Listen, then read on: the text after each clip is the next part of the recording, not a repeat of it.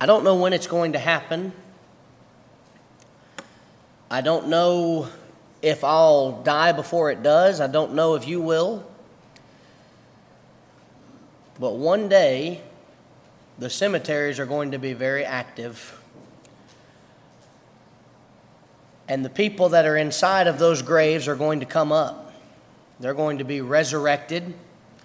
And they will no longer be held in those particular tombs that they're in.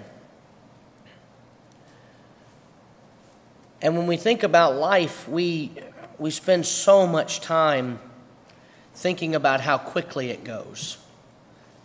You know, I feel like I've just blinked a couple of times and I'm married with a child and am close to what some consider to be one of the first milestones that you reach at the age of 30. And then I think I'll blink twice more and I'll be 60.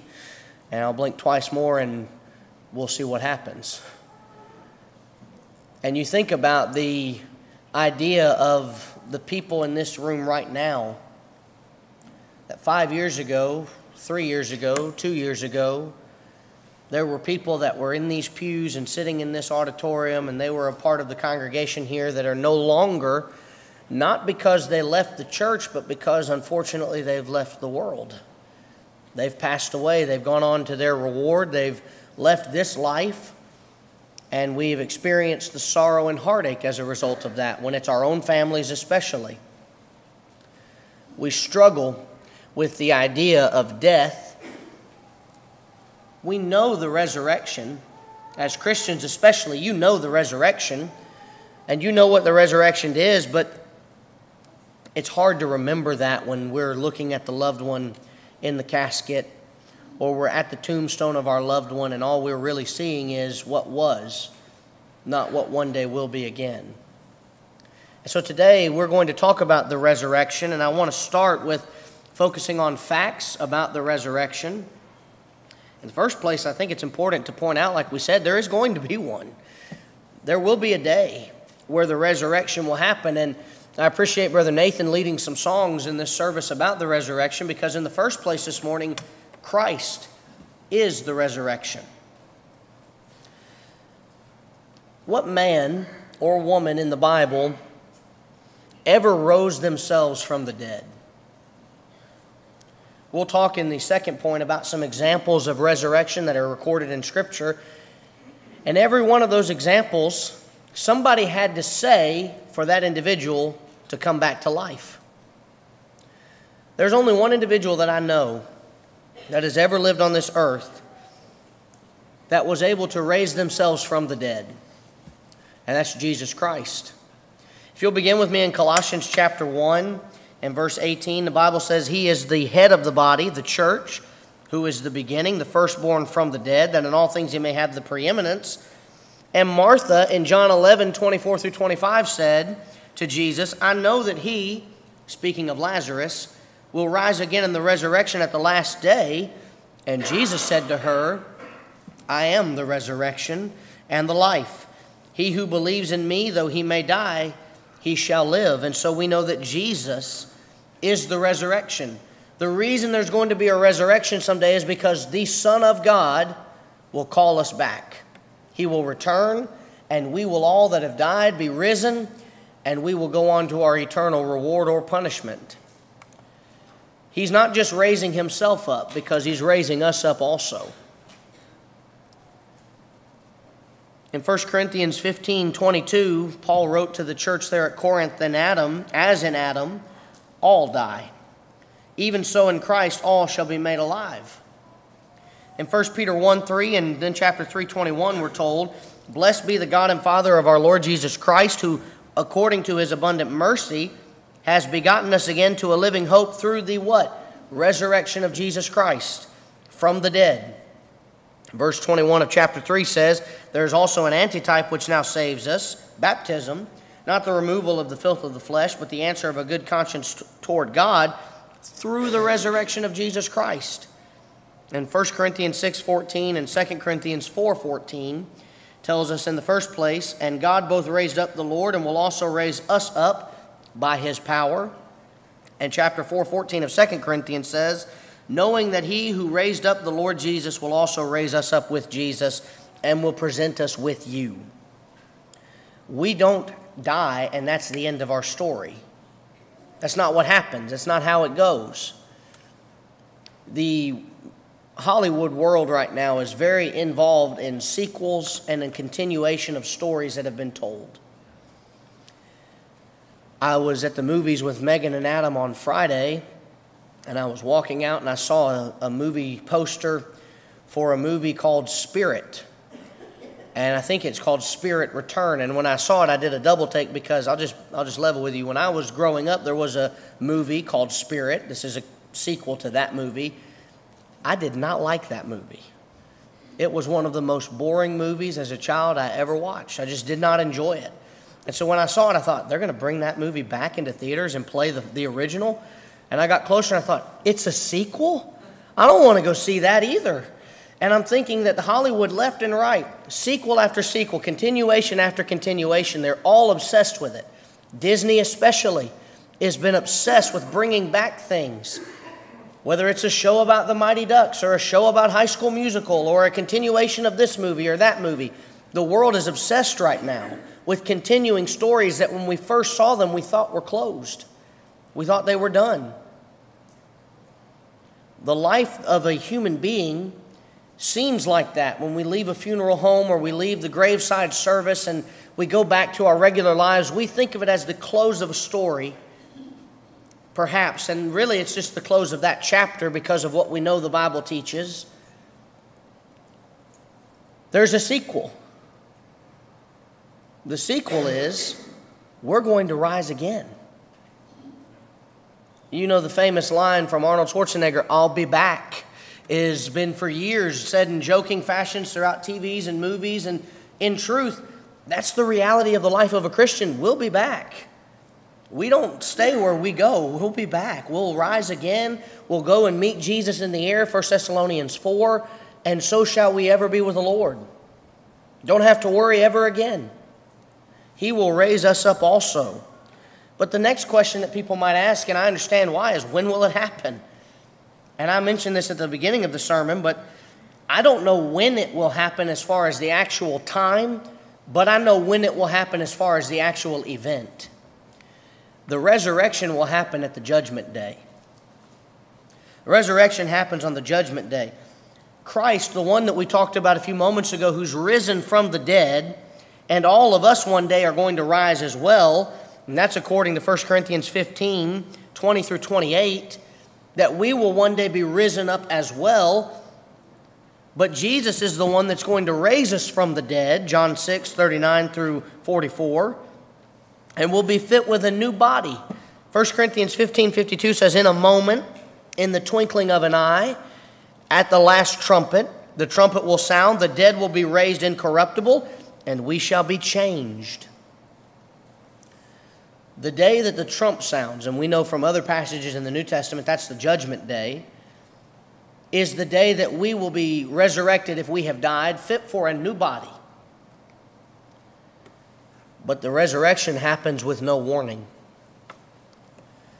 My mom and dad used to, years ago, would tell us, we're going out for an evening, we're going to go to dinner and a movie, and you kids have to clean the house while we're gone. That's what we want you to do while we're gone.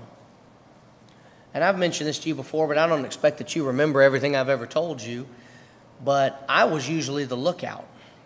You know what that means, right? I would stand by the window of our house and I'd watch. We had a long driveway. And I'd watch the edge of that driveway, and the moment I saw lights turn in, I would sound the alarm. Mom and Dad are home. Y'all better get to cleaning, because in 35 seconds we can totally clean the whole house. That was always our thought process, I guess. And there were times where someone would pull into our driveway to back out and go the other way. And I'd say, they're here. And it wouldn't be them. And I'd sound the alarm prematurely, and we would try to rustle through the house and hurry through and get everything cleaned up. But in truth, that wasn't my mom and dad. It was a false alarm. Are we going to have false alarms with the resurrection and with the judgment day? Are we going to sit there and go, oh, false alarm, we thought he was coming back, but it's not real? You know, we actually do have those, though, because there have been people who have tried to predict the second coming of Jesus, and they have said, Jesus is coming back, 2020. These are signs of the times. Look at everything that's going on. This is proof positive. Jesus is coming back in 2020. What year is it? It's 2021, right? But you know, there are people out there that will say the same thing. Well, we miscalculated, but 2021, nothing's getting any better. These are signs of the times. And I really believe the worst thing that people can do in predicting the resurrection is to continue to try to guess, because God's going to say, well, it won't be that year. So sure, y'all keep guessing. I'd like to live a little bit longer on the earth and experience life with my family. Sure. Keep guessing as many years as you want. It's not going to happen. No man knows when the resurrection is coming. We might try. We might guess. But we've not been given any signs. The resurrection happens with no warning. Look at 2 Peter chapter 3, verses 9 and 10, where the Bible says, the Lord is not slack concerning his promise, as some count slackness, but is long-suffering toward us, not willing that any should perish, but that all should come to repentance. But we're told the day of the Lord will come like a thief in the night.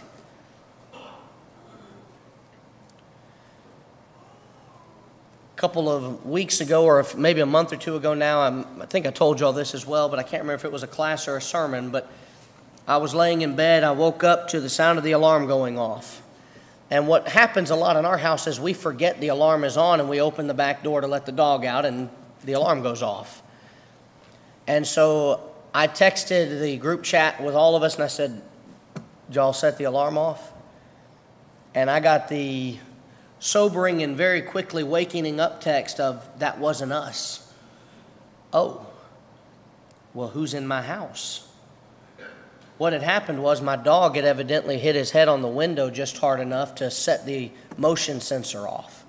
And so the alarm was going on. But I thought someone was in our house.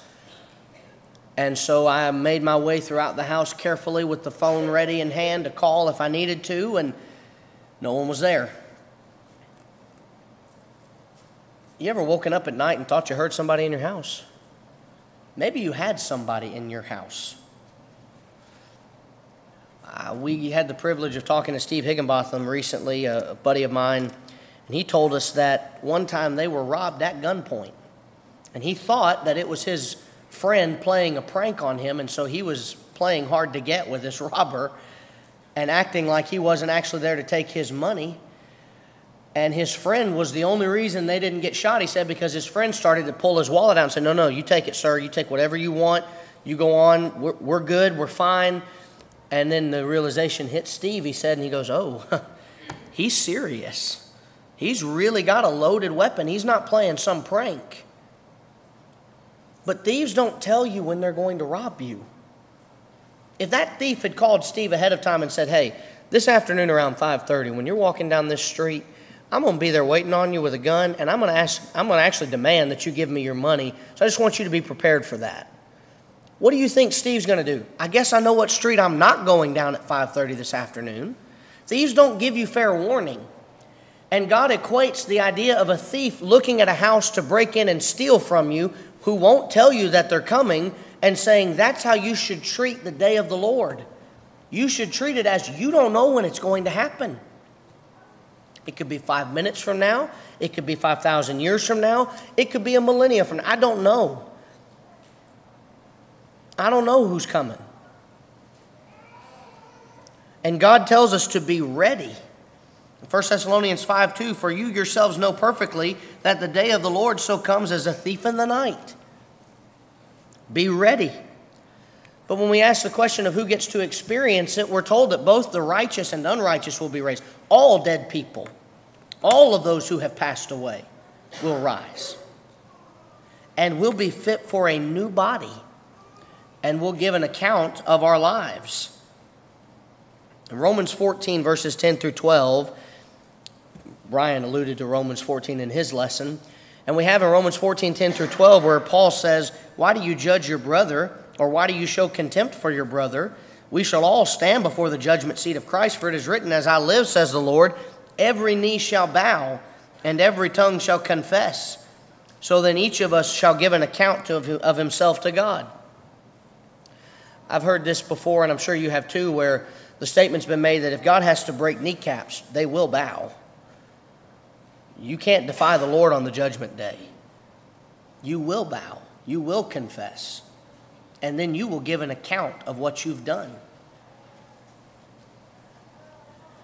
Every now and then when we do something that's wrong, I mentioned this in the Bible class, you get pulled over by a police officer and he comes up to the window and says, "Do you have any idea why I pulled you over?" We know typically the best thing to say is nothing. "No, officer, why did you pull me over? Why don't you enlighten me? I'm not going to fess up to something that maybe you didn't pull me over for." And we let the officer tell us what we've done that's wrong. But in that moment, we're giving an account of what we did. The officer's telling us, "I pulled you over for speeding. I pulled you over. You blew right past that stop sign. Hey, sir, I pulled you over because your tags are expired by several months." That happened to me once. I had made my way home, and the police officer pulled me over, and I said, "Officer, I wasn't speeding. I don't think I was doing anything else wrong." And he said, "Well, I normally would let this kind of thing slide, but sir, it's May. Your tag's expired in October." I said, "Oh, yeah, okay, I understand why you pulled me over now." And when I went to court, I had to give an account of why I was there. "Your Honor, I'm here because here's the ticket, here's the information, here's what's going on. What do I need to do to correct this? How do I fix it?" And then that judge rendered judgment on me. Unfortunately, he was nice enough to say, "I don't know the last time that I've left and checked the back of my tags to see if they were up to date or not. I do now. I didn't do that before, but I do almost every time. I know July 2021 is when I got to go and get those things replaced on my truck, but I look at it every day just to be sure because I'm not getting pulled over again. But I didn't do that up until this point. And the judge was saying he felt the same way. He said, "I can't remember the last time I've gone and looked at the back of my tags." "Sir, have you gotten your tags renewed?" "Yes, sir, I have proof of that right here." "All right, you go on home, man. Just don't let this happen again." He could have decided to give me a fine because I did break the law. I mean, the law says I have to have those tags renewed by the date that's there. I didn't do it, and it was months. This wasn't the week after the month that I had to get it done. This was months after. But I had to go and give an account of what I had done. And so will we. When we're resurrected, we will go before the Father and we will give an account of our lives. But when we look at the examples of resurrection and we start in the Old Testament, there's the widow's son in Zarephath.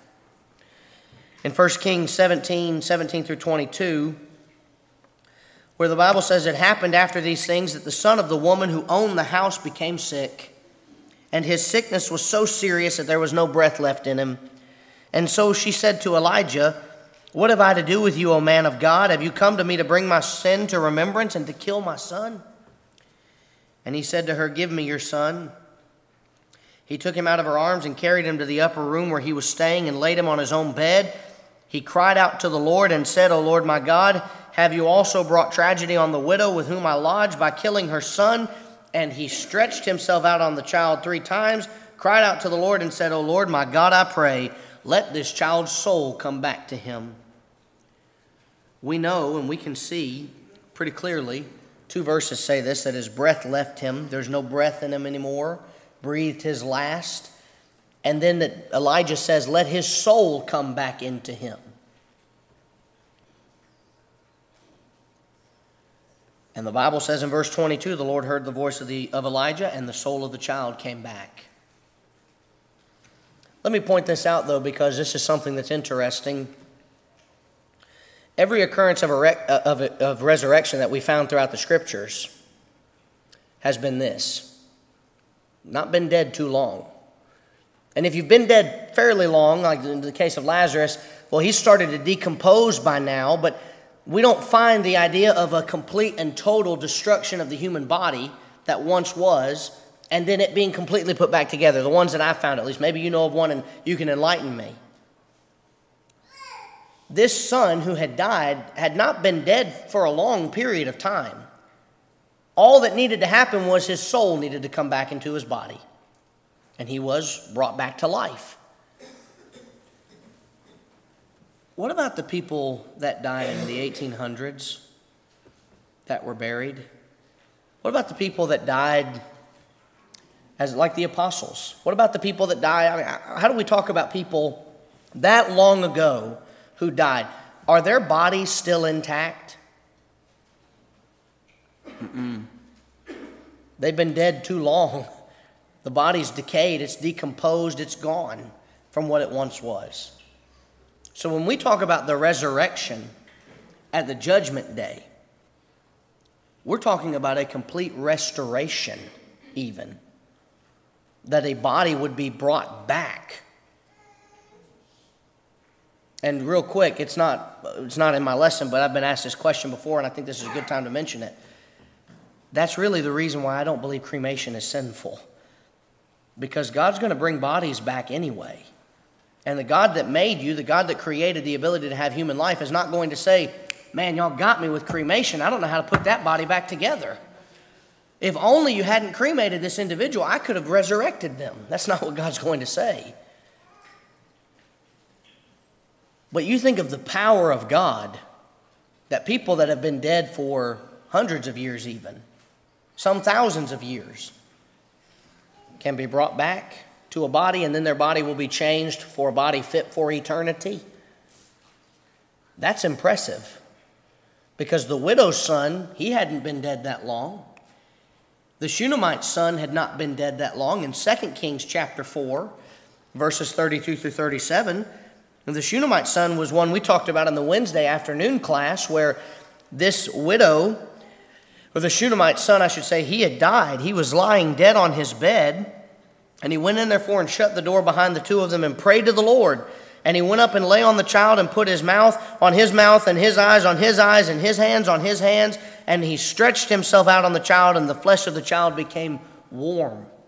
What do people say when a body has been dead for a few hours or long enough time? They say it's cold.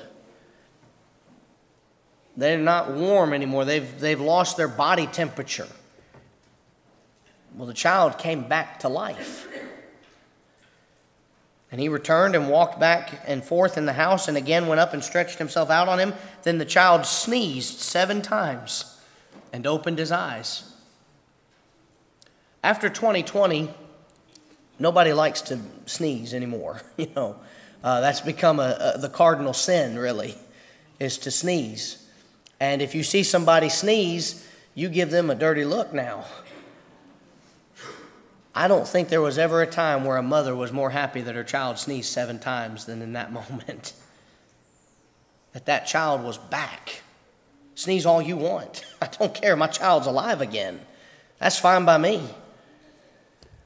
And to think about the fact that in both of these instances in the Old Testament, while it was Elijah and Elisha that were involved in doing it, who ultimately was the reason the child came back? In both instances, it was God. But in the New Testament, we have God on earth. We have Jesus in the flesh, 100% man, 100% God. And the first one that really comes to all of our minds is the one we mentioned a few moments ago, and that's Lazarus. Lazarus is an individual who had died, and Jesus comes to see the state of Lazarus' tomb. And in verse 38, it says he was groaning in himself, and he came to the tomb. There was a stone laying against a cave. And Jesus says, take away the stone. And Martha, who was his sister, said to him, Lord, by this time, he's been dead for 4 days. There's going to be a stench. He's been dead for a few days now. He's starting the process of decomposing, and he's going to stink when you roll that stone back. You ever had to clean your fridge out and you threw some food away, and then it was unfortunately a hot day and your garbage can outside, and you go to open the can the next time to put another bag in, and you almost get knocked out by the smell? You ever had an experience like that where something like that happened? You go, oh man. And you know what you do? You carry the can down to the street right then. You don't wait anymore. Because if it's going to smell down there, not up here. And then maybe you try to clean that thing out with something, pressure wash it or whatever else you can do to get the smell out when it's done and been emptied. Or if you know you got more trash to bring out, well, you throw it in and throw the can down and you go back in the house. The idea of something that doesn't smell pleasant to us is not an exciting thing. And we talk about the smell of a human body that's decomposing and is going through that process. It doesn't smell good. And Martha says, it's not going to smell pleasant. And Jesus said to her, did I not say to you that if you would believe, you would see the glory of God? They took away the stone from the place where the dead man was laying. And Jesus lifted up his eyes and said, Father, I thank you that you have heard me, and I know that you always hear me. But because of the people who were standing by, I said this, that they may believe that you sent me. And when he said these things, he cried with a loud voice, Lazarus, come forth. Years ago, I heard for the first time, and we've mentioned this before, and you've heard it from other preachers, but a famous preacher once said, the reason he said Lazarus come forth is because if he just said come forth, everybody in the cemetery would have gotten up. But you know, that's actually biblical, because what are we told is going to happen on the judgment day? Jesus is coming back, and what will happen? Everybody will raise up. Everybody comes back. So Jesus is awful specific here. Lazarus, come forth. And he does.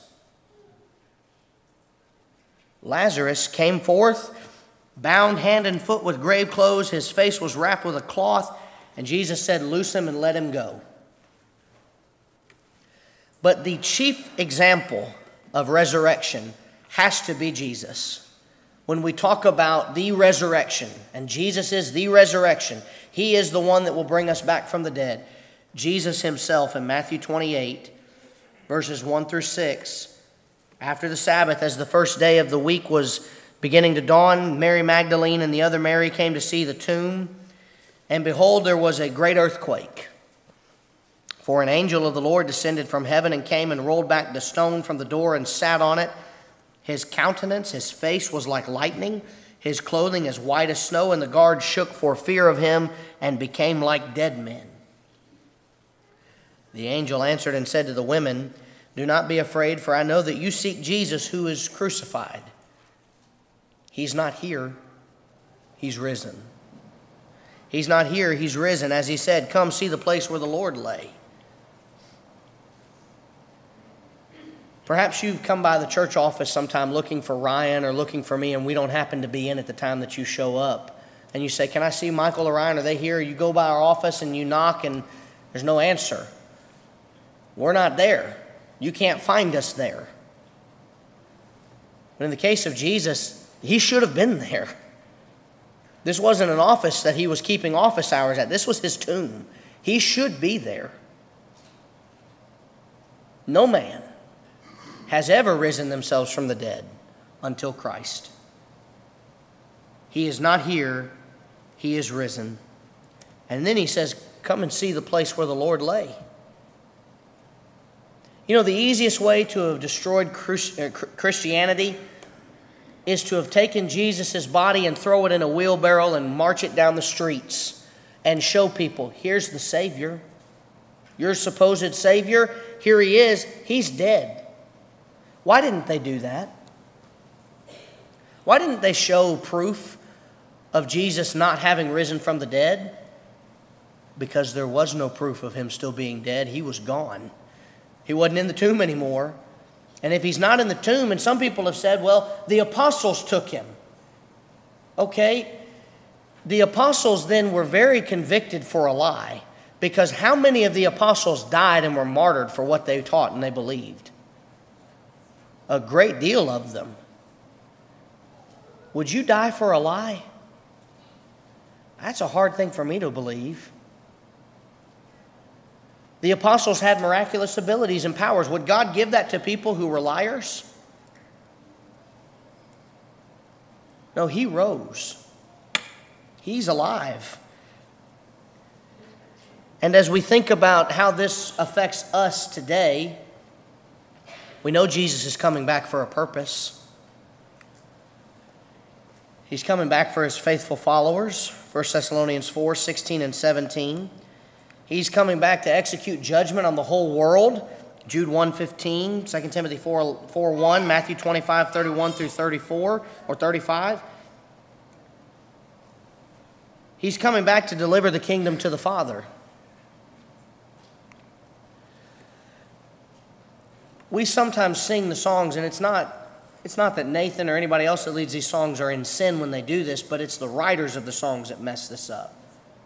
I find it interesting. We sang in the song before, and he'll live forever with his saints to reign.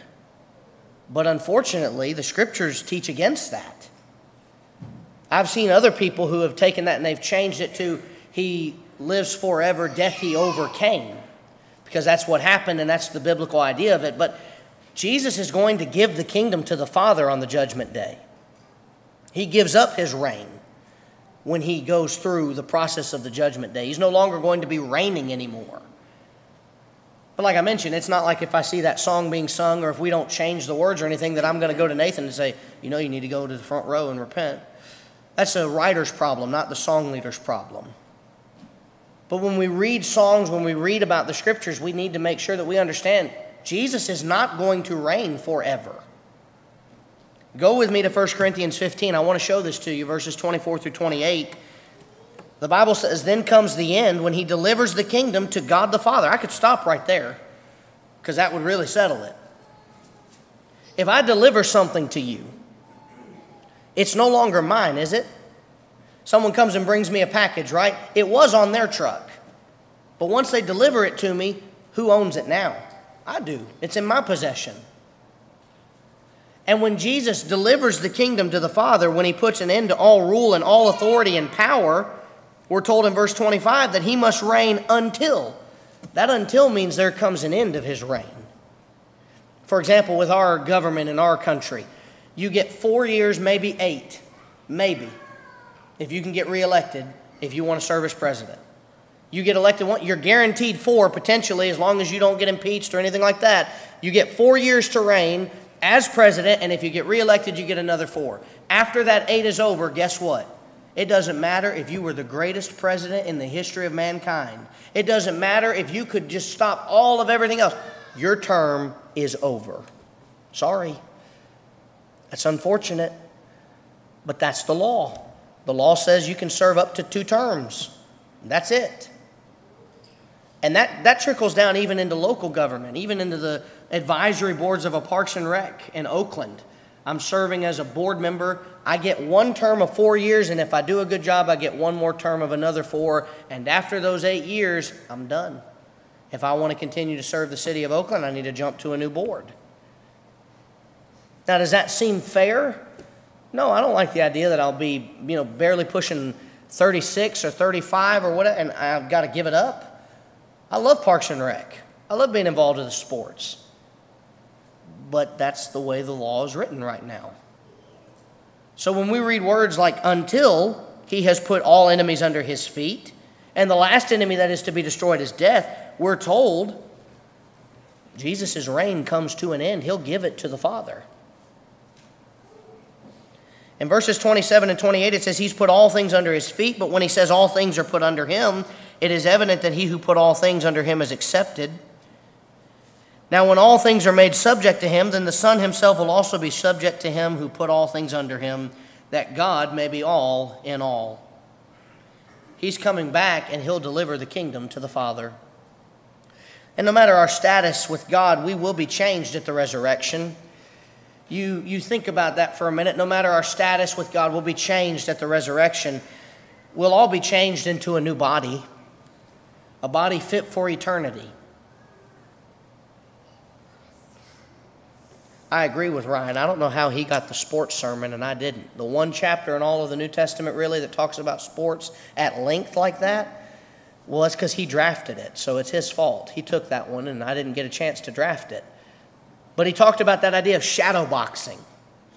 What does that profit somebody to just beat the air? Congratulations, you've done nothing. I mean, maybe you've worked a little bit on your stamina and other things, but just hitting the air doesn't really do anything, especially like he mentioned, in a fight. You're not going to win a fight if you're just hitting the air. I saw a clip on ESPN of a man who had a dumbbell, and he tied it to a rope, and he let that rope swing like a pendulum. and he started to dodge it blindfolded. Let that sink in for a moment. This man, who's a boxer, was dodging a dumbbell as it's swinging towards him from the front and then from the back, and he's dodging it and he's doing a great job, and then it cut to the clip of the fight. And this man who did that training is now being hit left and right, and he's just dodging every punch. Why do you think he could do that? He trained, he practiced. But that practice actually shows a benefit there. But when it comes to actual fighting, when he wanted to connect, he needed to hit him. It doesn't do anything for us if we don't connect. We're going to be changed into a new body fit for eternity.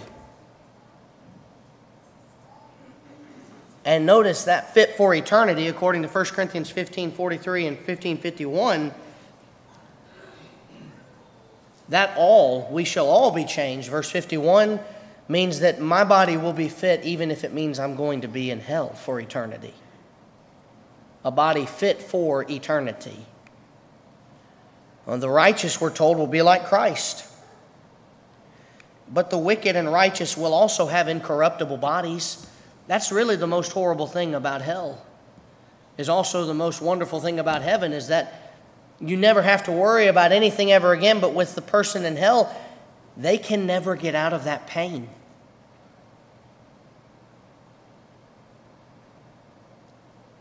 You've all seen and probably done this before too, just out of curiosity, maybe when you were younger. You ever see a candle before and you take your hand and you do the, let's see how close I can get before I'll pull my hand away. And as you get closer and closer, what do you notice? It's hurting more and more. And it gets to the point where you pull your hand back quickly. That's just a little flame. But see, when you do that, you can pull away. You can say, I'm done. I'm out. I'm not doing that anymore. Where can you go to avoid the punishment of hell? There's nowhere. In an incorruptible body, which means a body that cannot be destroyed. So are we going to be ready when we die? Ready for the resurrection? You know, when we die, when we cease to exist in this life, and that's what will happen to all man, death will happen to all man, Hebrews 9:27. The story for us does conclude if we die in a lost or saved state. Our story has been finished. Now, while there's still a little bit left that will happen, as we talked about with the resurrection, when the resurrection occurs, there's no scripture in the entire New Testament that says there will be a mass opportunity for everybody to repent and change. We're told we're resurrected, and we're brought right to the Father for judgment. So the only chances that I have to get my life right with God is while I'm living on this earth. Lazarus had that understanding. And the rich man gained that understanding when he said, send Lazarus that he could dip his finger in water and cool my tongue. And we're told there's this great gulf, and those from here to there can't pass, and those from there to here cannot pass either. You have to stay on your side. Separated. You didn't have to be. You chose to be. When we go to sleep, will we be ready? That's what 1 Thessalonians 4:13-18 talks about it as, is a sleep. You fall asleep. Tomorrow we're going to have the unfortunate decision of having to take our dog and put him to sleep. And when we do that, the doctor's going to give him a shot, and the doctor will watch as the dog does what they call a tennis ball routine, where they follow what seems to be a tennis match. And then eventually that dog will fall asleep. And it will look like it's just sleeping.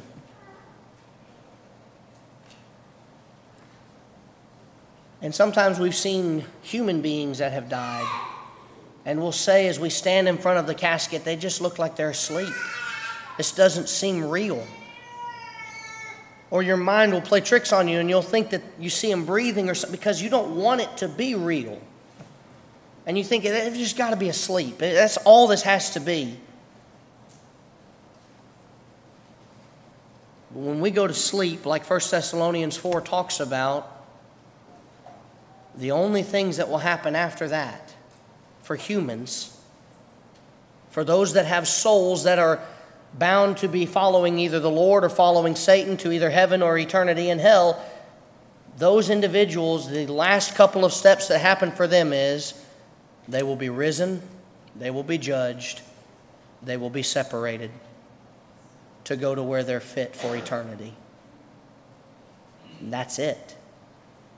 And so when you think about your tombstone one day and what's going to be written on it, I don't know what year it'll say.